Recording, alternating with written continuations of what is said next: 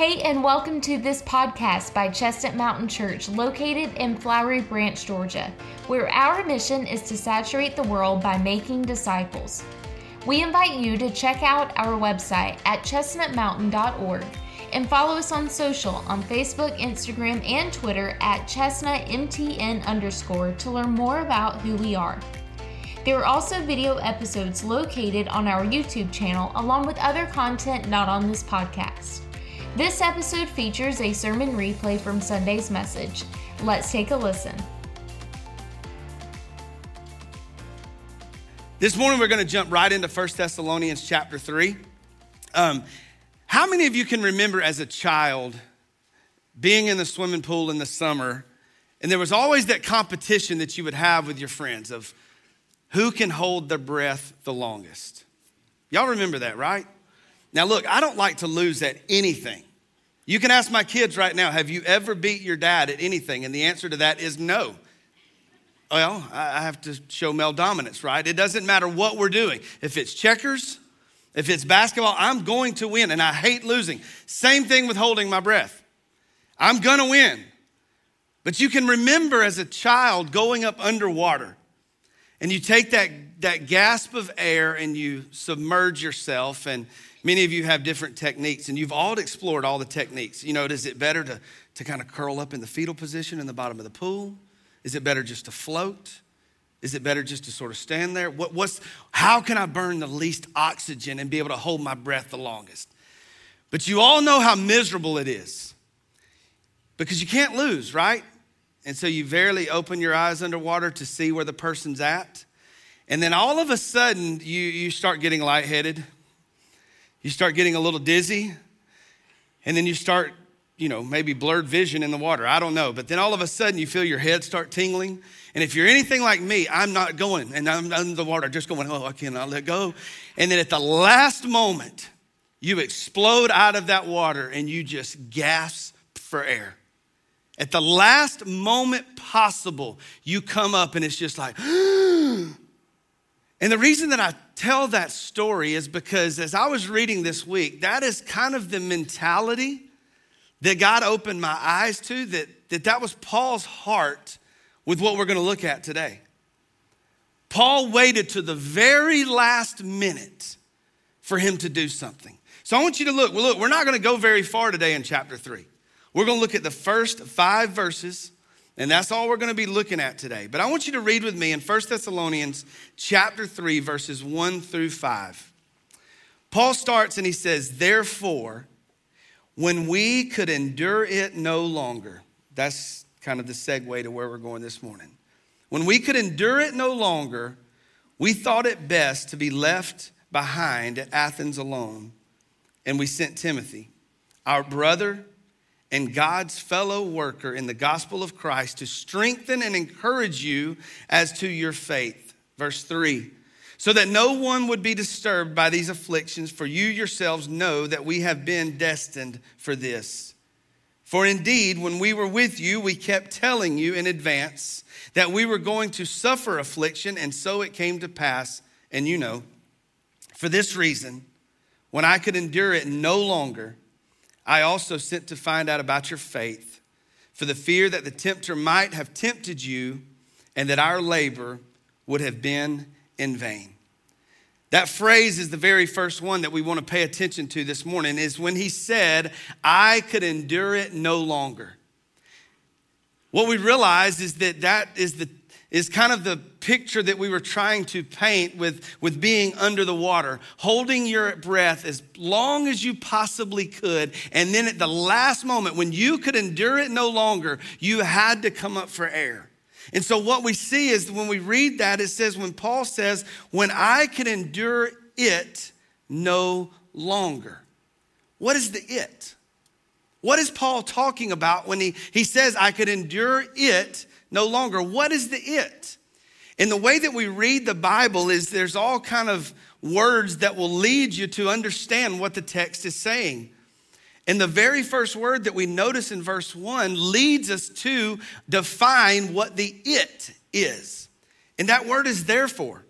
The very first word. No, this is not English. This is not a literature class, but it's very important that we know how to read the Word of God. So you have to ask yourself, the therefore is, why is it there? What's the therefore? And so when we read, what is the therefore, we read it in verse 17 and 18.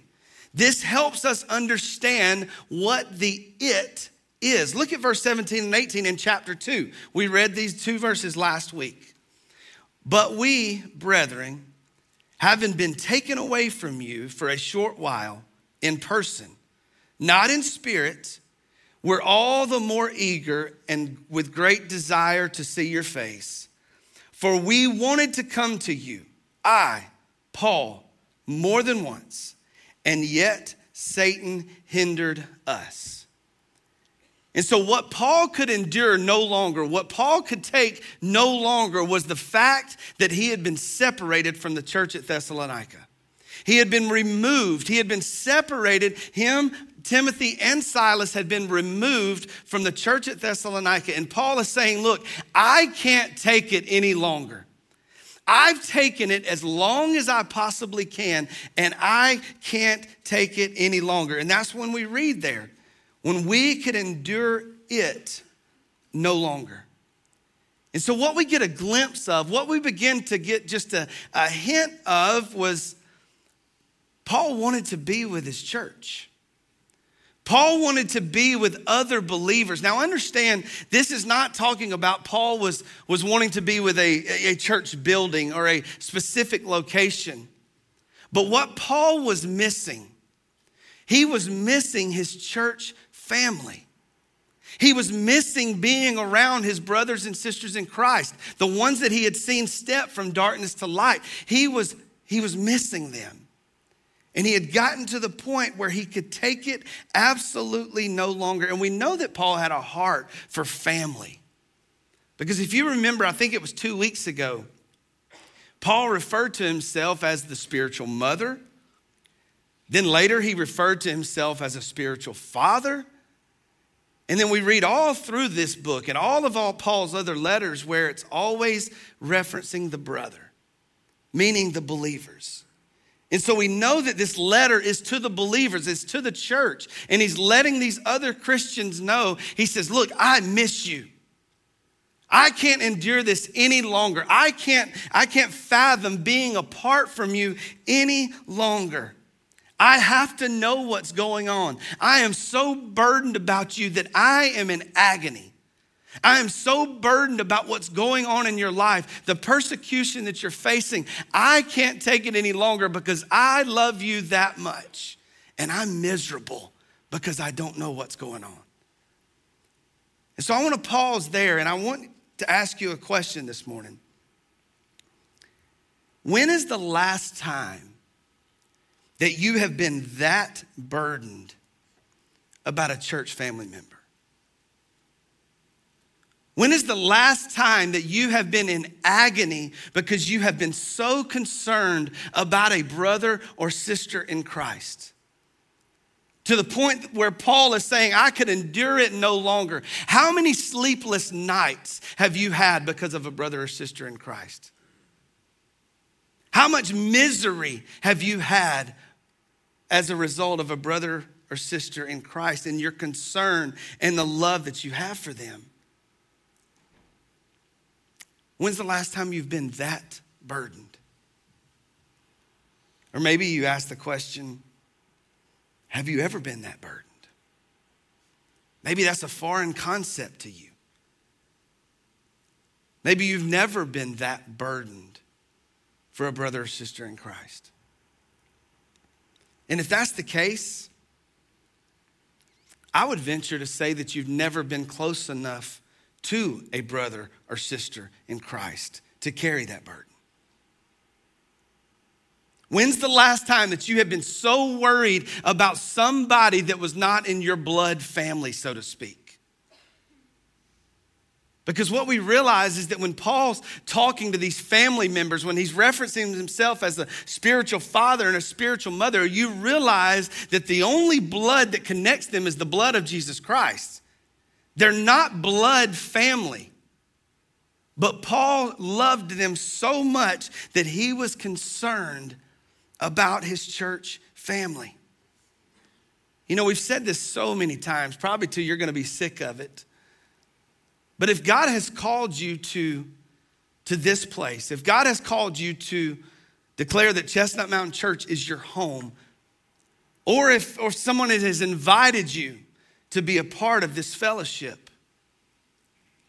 what I want you to realize is that God has not called you here. God has not placed you here to simply fill up a seat.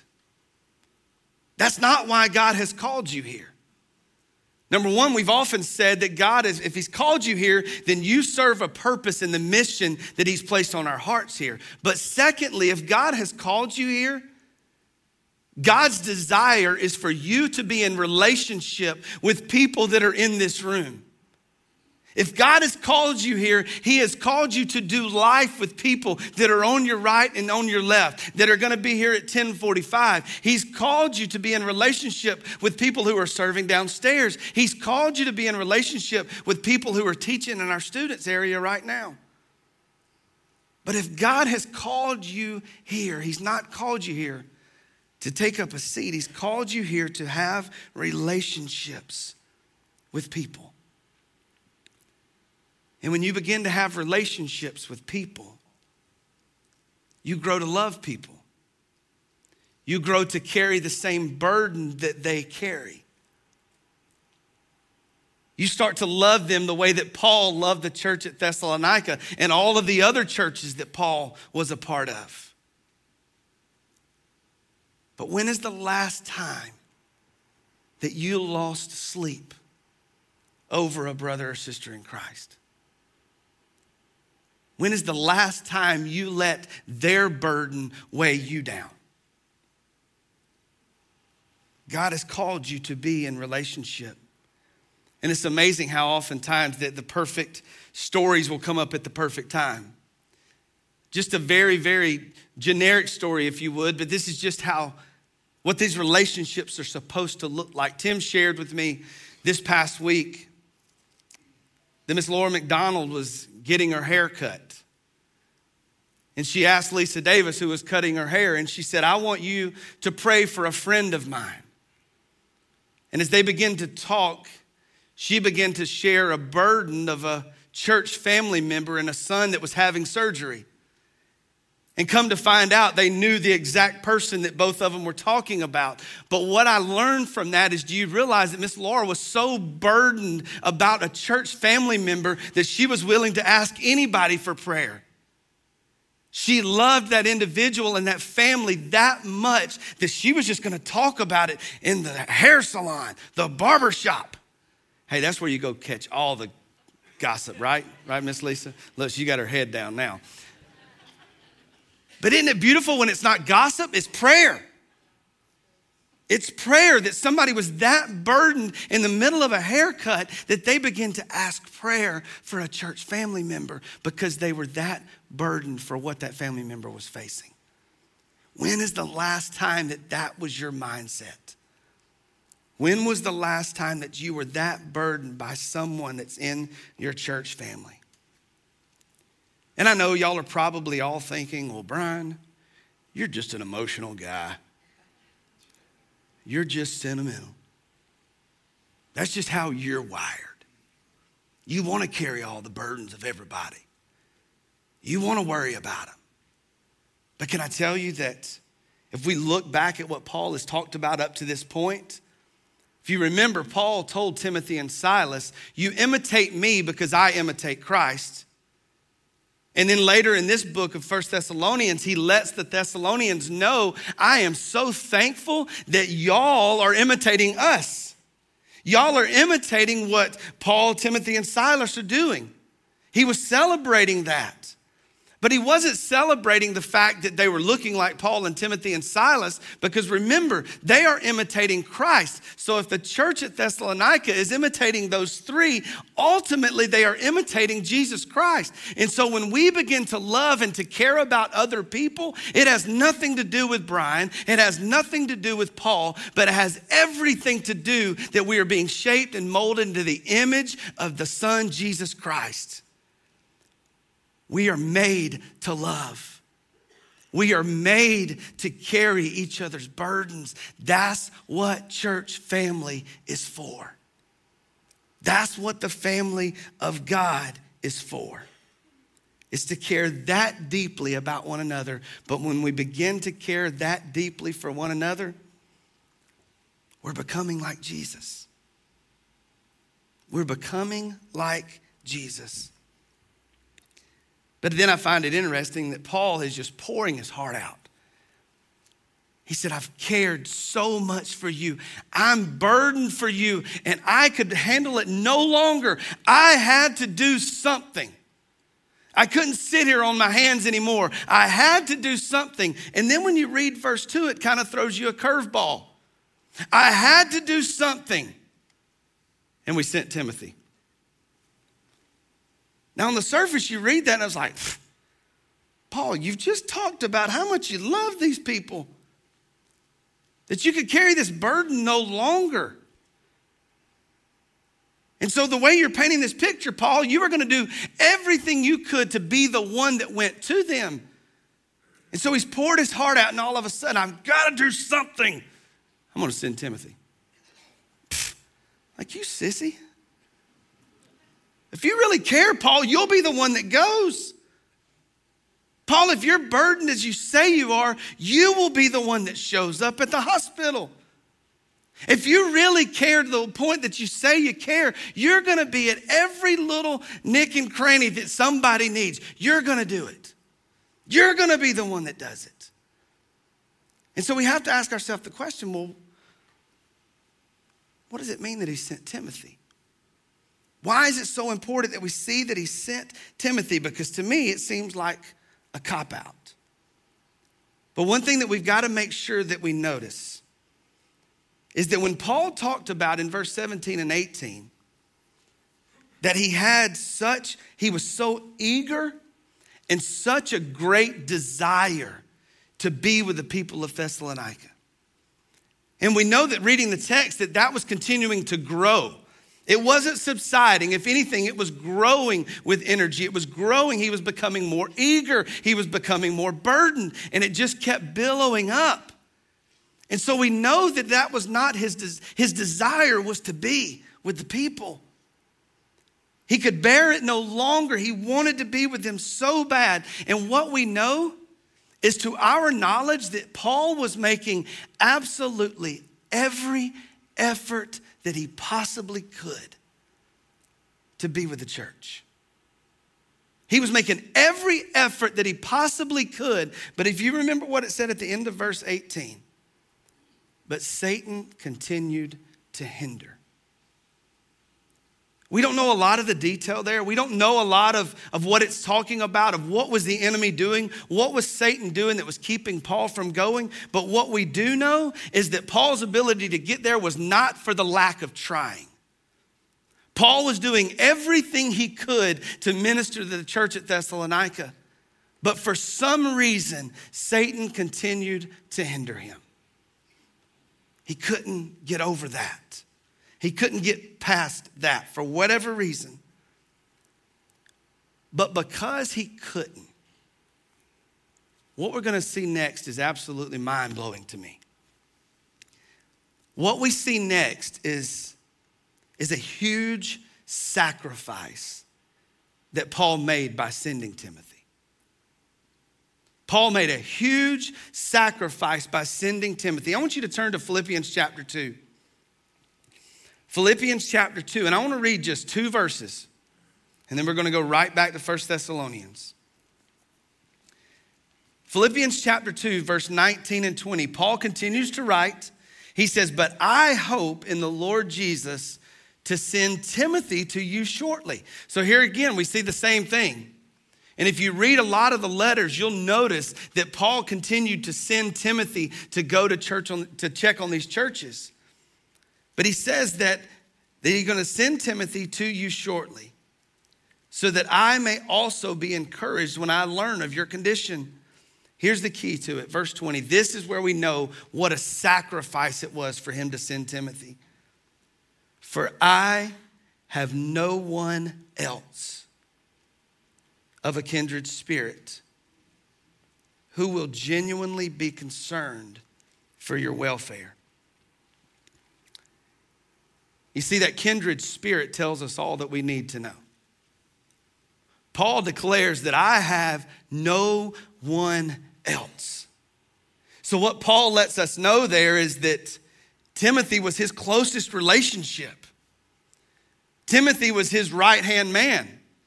Now don't forget that Paul is continuing to be persecuted. He's continuing to be thrown in prison. He's continuing to be beaten. He's continuing to pay the price for his faith. And we all know that when we're going through difficult times, aren't those difficult times a whole lot easier when somebody's right there with us to go through it with us? And so Paul is saying, look, this is my right-hand man. I'm in the middle of persecution. I'm in the middle of being beaten. I'm in the middle of being thrown in prison. And other than Timothy, I don't have anyone else. I don't have anyone else. How many of you right now, if I told you to write down or you just had their name come to your mind, who is that one person that you would call when things fell apart? Who is that one person that you would pick up the phone and call when a tragedy hit? Who is the one person that you would run to? Who is the one person that you would lean on the most? You know, a lot of us in this room, you've experienced death. You've experienced death of a loved one or death of a friend or a family member. And maybe that family member or that friend was that person that you would call.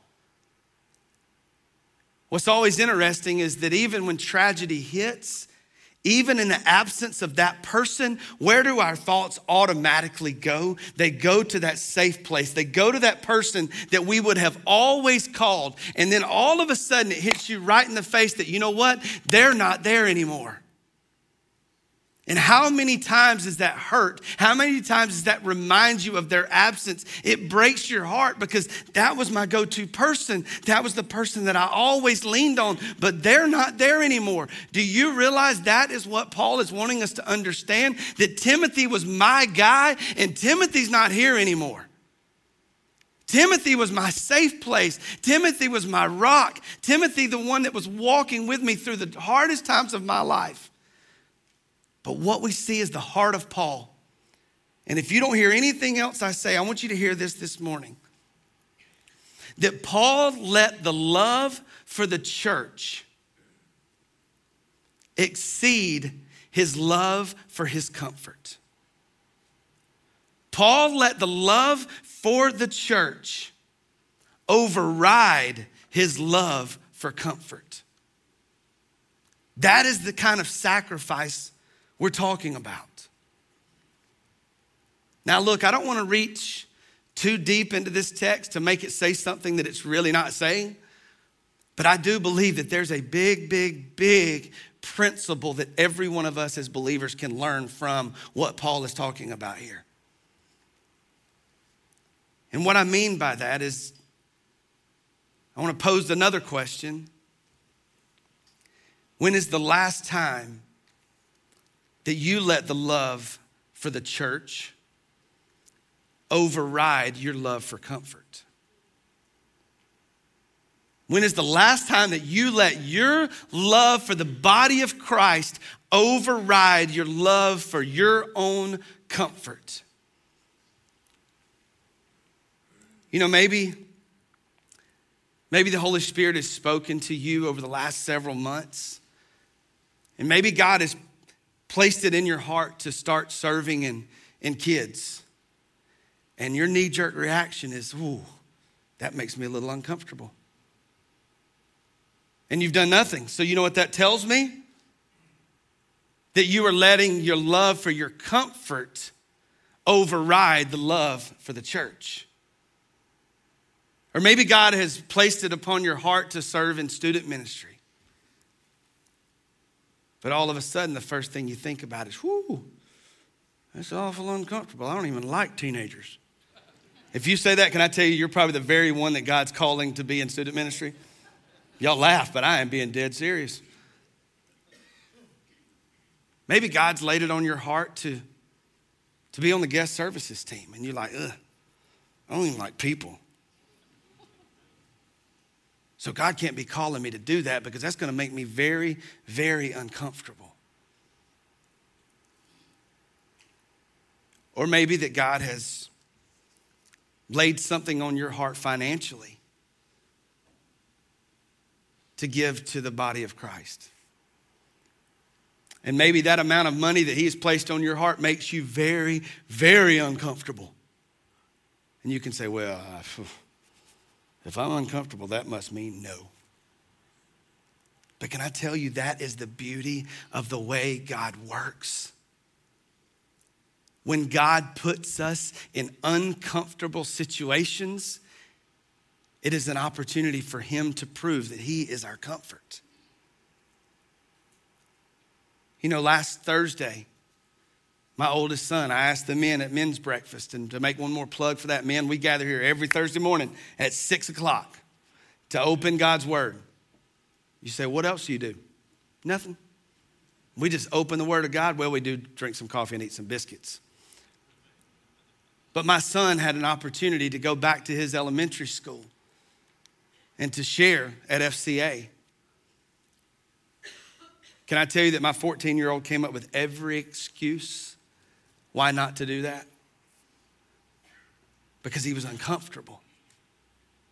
And as a dad, I sat in the back of the gym and I watched my 14-year-old fight fear. I watched him be scared to death. I watched his little kneecaps bouncing up and down as he's standing in front of students. But can I tell you that when we got in the truck, he was able to testify that, Daddy, even though I was uncomfortable, God allowed me to be comfortable. He became my comfort. So church, when is the last time God has called you to do something that is very uncomfortable? Can I tell you, step into it, because God's going to prove that he is your comfort. That he is your comfort. So we see that about Paul, that Paul was willing to sacrifice his comfort for obedience for the church. That's the heart here at Chestnut Mountain. You say, well, what do you mean? You know, there's a reason that you only see Jared about 2 to 3 Sundays a month. The reason in that is because he goes to City Church and preaches at the same time that we're having service here. We're choosing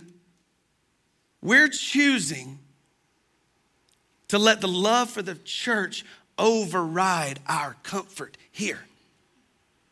There's a reason that Greg Worley is not here this morning. Guess where he's at? He's preaching at City Church. We let the love for the church override the love for our own comfort. Because look, from a selfish place, probably you too, it's a whole lot more comfortable when those 2 guys are here for me. It's a whole lot more comfortable when those guys are on campus. There's just something reassuring about it. There's just a peace about it. But now all of a sudden, for us to be obedient, we must let the love for the church override the love of our own comfort. And that's what we're about. That's what we want to be about.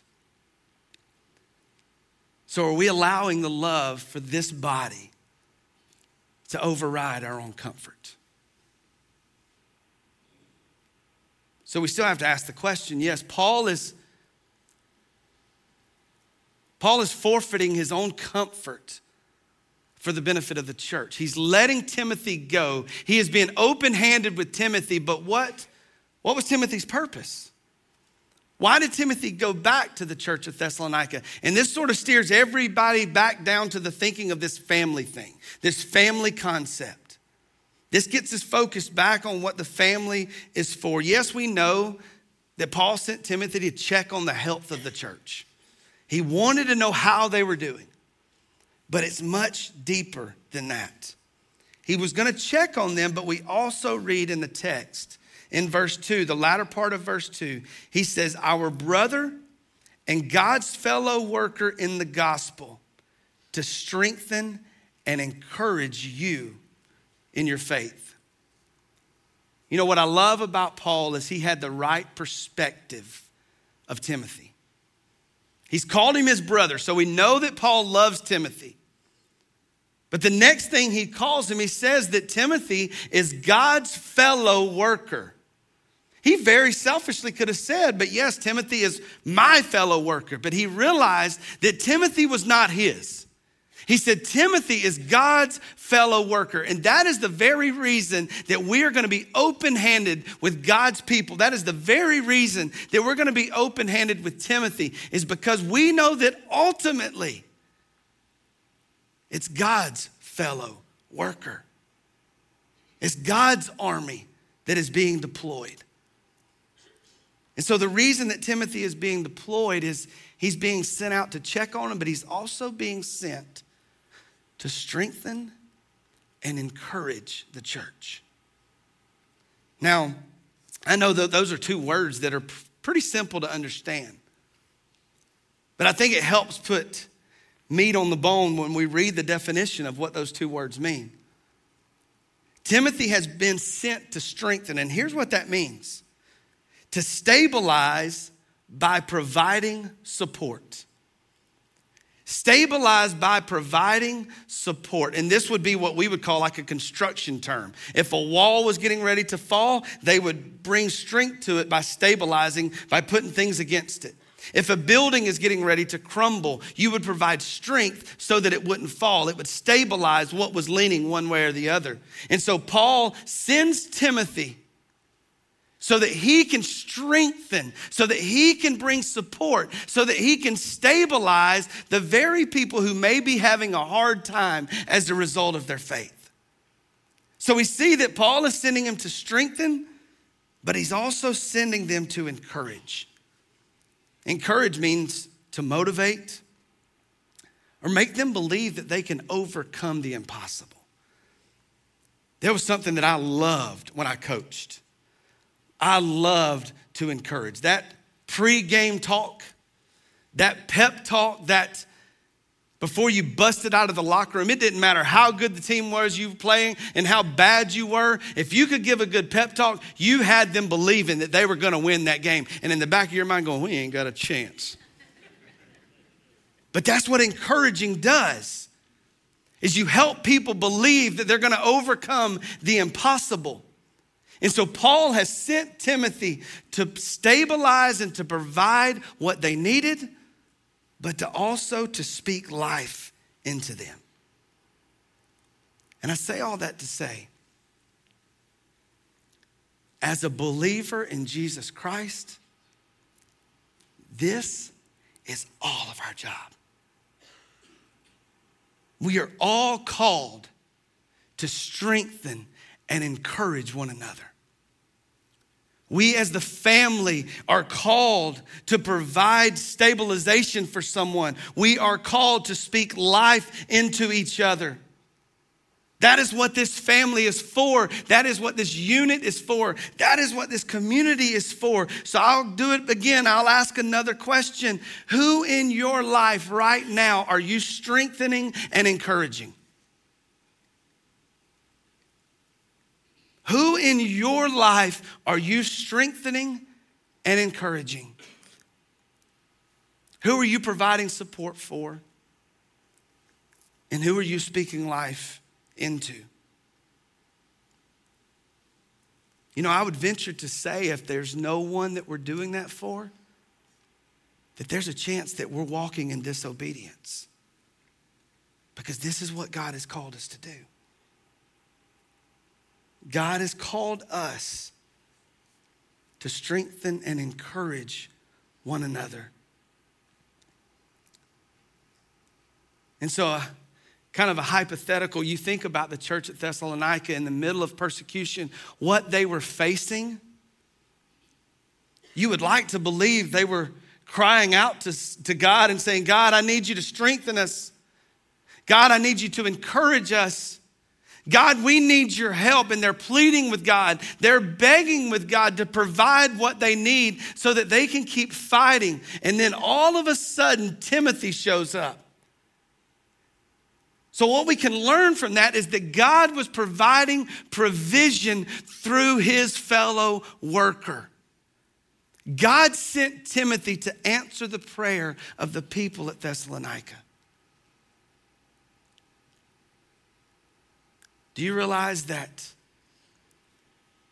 if given the opportunity, you have the ability to speak strength and encouragement into someone's life? Do you realize that God is using you to provide provision? I don't know about you, but that's humbling. That you realize that you could be the answer to someone's prayer. That God wants to use you as his fellow worker. That there's a brother or sister that may be in this room right now that is hurting, that is lonely, that feels like they have no one, and they are crying out to God. God, you've got to let me know that you're not through. You've got to let me know that you care about me. God, that you've got to let me know that you love me. And then all of a sudden, God places someone on your heart. And then you go to that person and you say, hey, I just want you to know I'm here for you. You realize what's happened? The Holy Spirit of God has used you to provide strength and to provide encouragement into a brother or sister in Christ. You say, well, God can use me? Absolutely, he can. Absolutely, he can use you for that very reason. That your obedience could be God's provision. Your obedience could be God's provision.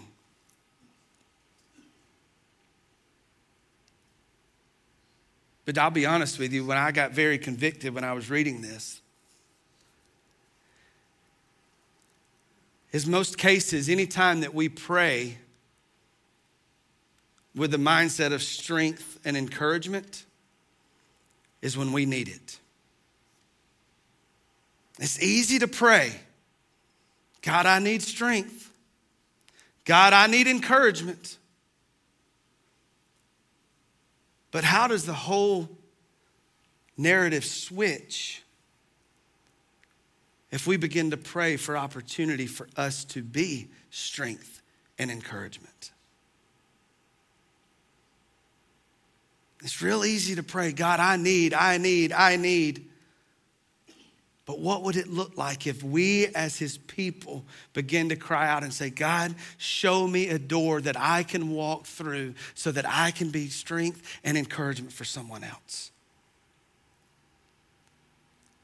Can I tell you, there's so many times in my life. Look, this past week, it was a hard week. It was a hard week emotionally. It was a hard week spiritually. I had to prepare for this on Tuesday. Had to prepare and perform my grandmother's funeral on Wednesday. Knowing all the while that I've got a 10 p.m. and a 2 a.m. window slot that I've got to fill on Saturday night. And I've still got to prepare for that. But can I tell you that in this week, there were times that I was like, I'm done. In God's timing is the moment I would receive a text message and all it would say is, I'm praying for you. I'm praying for you. And in that obedience from multiple people, God was providing provision for me. But what would it look like if we as his people prayed for open doors to provide strength and encouragement to other people? And maybe that's how you respond this morning. Just ask God to use you. But I've told you 1,000 times, if you ask God to use you, you better buckle your seatbelt because it's coming. All you have to do is make yourself available and God will utilize you as a soldier. So maybe that's what you need to pray. That's how you respond this morning. God, use me. Think back on your life when people provided strength and encouragement. You know what it meant to you. You know how it helped you. Do you realize you're holding the keys to that in someone else's life? Don't short them because of your disobedience. You be obedient with whatever God leads you to do. But that's what I love most about Paul and Timothy. In that verses 4 and 5, he says, look, we've warned y'all. We've warned you that these difficult times were coming.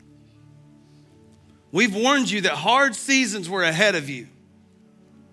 But what I love about Paul and Timothy and Silas is they said, look, we're going to warn you of it, but we're not going to stop there. We're going to walk with you through it.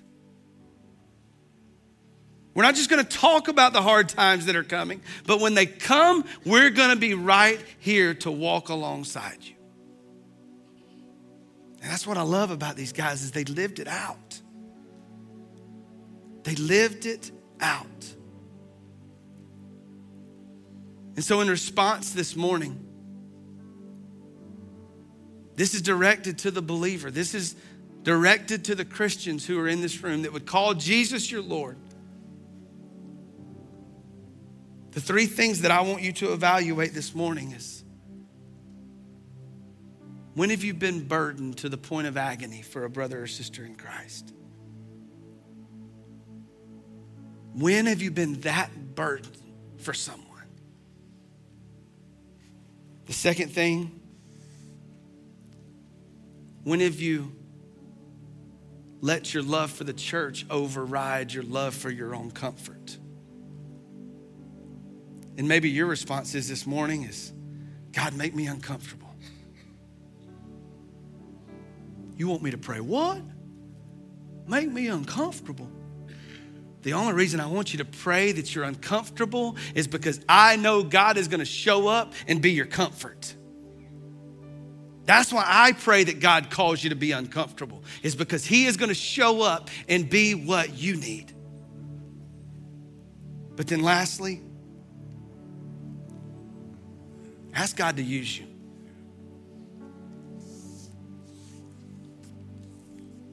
Ask God to reveal to you who needs to be strengthened and who needs to be encouraged. Thank you so much for listening to this episode. If you made a decision or if you have any questions about salvation or anything about this Christian journey, one of our pastors would love to connect with you. So to connect and find out what your next steps are, go to our website at chestnutmountain.org/nextsteps, and there will be a form for you to fill out so one of our pastors can connect with you. We also want you to do 3 things right now. Number 1, leave a review on this podcast. Tell us what you think, and also a review allows us to reach even more people. Number 2, subscribe to this podcast if you haven't already so you don't miss an episode during the week. And number 3, we want you to go check out our Chestnut Mountain Church YouTube channel. So maybe there's some visuals in this episode that you couldn't see but wanted to see, and that's why we have video versions of these episodes along with other content not featured on this podcast right now on our YouTube channel. Lastly, we invite you to join us live for worship on Sunday mornings in person at 9 o'clock or 10:45 a.m. Eastern Standard Time, or online at 10:45 as well. Learn more about us on our website at chestnutmountain.org, and don't forget to follow us on social at chestnutmtn_ for more encouragement and to see all what God is doing in and through CMC. We love you, we're praying for you, and we'll see you next time.